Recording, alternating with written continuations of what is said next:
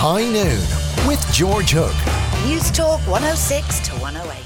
Well, it's Wednesday morning when my favourite person drops in to see me from Dubray Books, Susan Walsh, because Susan always brings me news of books. Now, if you were listening this week when I was broadcasting from Cork, I was talking to the great lead child whose 21st Jack Reacher book is out. And he said the reason what helped him to write a book was that he was a voracious reader.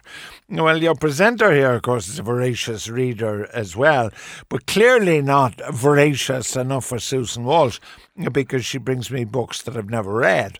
Welcome to the programme. Thank you very much for having me on, George. I bring greetings from the lovely Ingrid. Really? How is she today? You gave her a Japanese book. Do you Yes. remember the one you gave her? I do.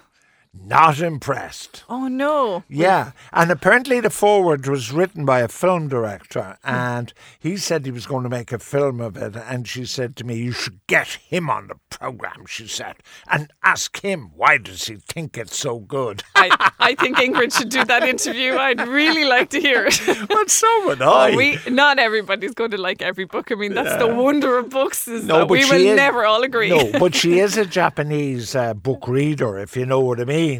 Anyway, we are doing today great American novels. Yes. Now, these are novels as opposed to necessarily crime thrillers or whatever. These are just novels. Thanksgiving's tomorrow, so I thought, Yeah. think about the great American novel. And it's a little bit like, if you talk about Japanese novels, there's a whole range. There's your thrillers like Your Lee Child, or there's the classic American fiction. And the first book when I thought American was when I read when I was a teenager, it was On the Road by Jack Kerouac. I couldn't talk about American fiction nearly without mentioning it. But now, with respect, I wouldn't dream of asking you your age, but you are entitled to vote, which means that you read this book some time ago. So is it still on the shelf at Dubray? It is still on the shelf and sells constantly. There must be 5 different editions of it. I mean, it's one of those classic books. On the Road. I mean, it's been over 20 years since I read it, but I still vividly remember, the... Jack who? Sorry. Jack Kerouac. So it was written in the 70s, actually. It was written in the 50s. It was first published in 1957, which seems almost incredible to me because I remember I read it as a teenager and it just felt very modern. These great characters. I mean, they were all based on these authors, friends of Jack Kerouac. He went on a road trip with Allen Ginsberg and Neil Cassidy and William Burroughs, and now they're renamed in the book, but On the Road is really the story of these road trips they did across the breadth of America. Yeah, back up the truck here. He went on a road trip with William Burroughs. So William Burroughs spent his entire life stoned out of his mind. Absolutely. Well, the book is all poetry, jazz and drugs. Holy God, this is a lunchtime show. It is a great book that I actually think it's long overdue a reread. Can I tell you something else about William Burroughs? He was part of a dynasty. His family was actually very wealthy, called Burroughs, and they built accounting machines, and the company was called Burroughs Machines Limited, and it was my first job after college. Amazing. Yeah, that's my connection to William Burroughs. Now, you obviously, in your romantic life, you obviously had a lot of associations with fellas called Jack, because there's another Jack coming up. Well, it's actually, that was a typo. It's Charles Bukowski. You're just checking, am I awake? Absolutely. Well, he's written a few books, but Post Office was the one that really sprung And what's America to me, and that was just about this one crazy character, Henry. He became a mail carrier. He was a mail carrier and a sorter in the post office in America, and quite autobiographical, I believe, but it's just crazy. Again, drugs, road trips, drifters on the outside of American society. I'm really worried about the kind of books you read. When was that printed?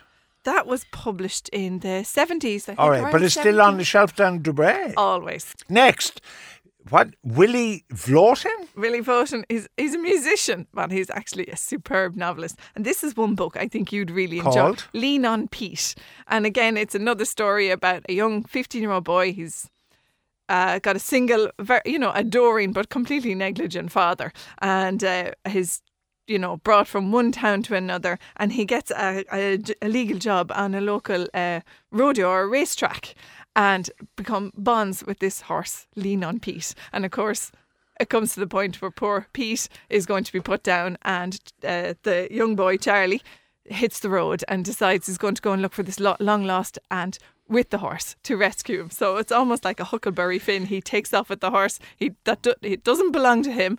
It's not a pretty happy ending story, but it's just one that stayed with me for so long. It is Willie Vlottin, all right, Lean on Pete. This is more recent. I'm just before you go, I'm trying to think of a word to describe your choice of books today. Idiosyncratic jumps to mind. Really? Well, I think when I was just visualising the great American novel, these are the first ones that sprung to mind. The ones that I really, really loved. I read relatively recently. Lean on Pete isn't that old. It's not in the. It's not a classic that's been on the school lists for the last 20 years, but it's very entertaining. Well, this is one my colleague Natalie. First when I asked her favourite American novel, Secret History by Donna Tartt.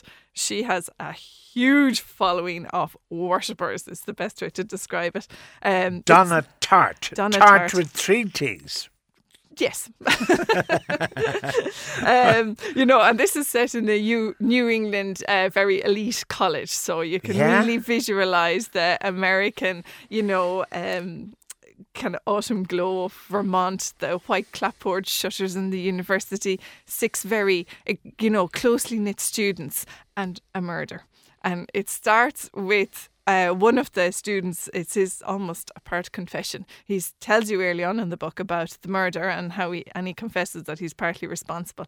But you have to keep reading on to find out what really happened. How did he do such a thing? And it is absolutely gripping and has spawned just a huge, a cult following almost for Donna Tartt, just for this book. The interesting thing about this book, Secret History by Donna Tartt, is I've been all the way up to Maine and Vermont and New Hampshire and all that sort of thing. So I know them, and I know exactly when you were talking, kind of describing them, I know exactly what they're like. Now, they're our top 4. On the Road by Jack Kerouac.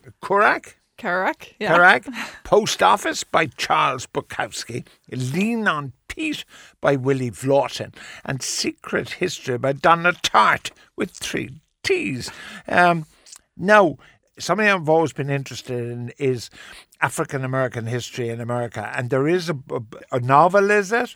Yes. About that? What is it? Well, I mean, the whole story of America, the African American experience is absolutely integral to it. You can't think of it. And I thought I would, because move on to present time, because there's a new novel out called The Underground Railroad by Colson Whitehead, and my boss Maria is a massive fan of this book. It's probably her book of the year, and it tells the story of Cora, a young slave girl who accompanied by another, makes a bid for freedom from their Georgian plantations by following the Underground Railroad. Now, the escape doesn't go as planned. She kills a young boy who tries to capture her, and even when they think they're almost safe, they're constantly being hunted by a slave hunter who is determined to get them.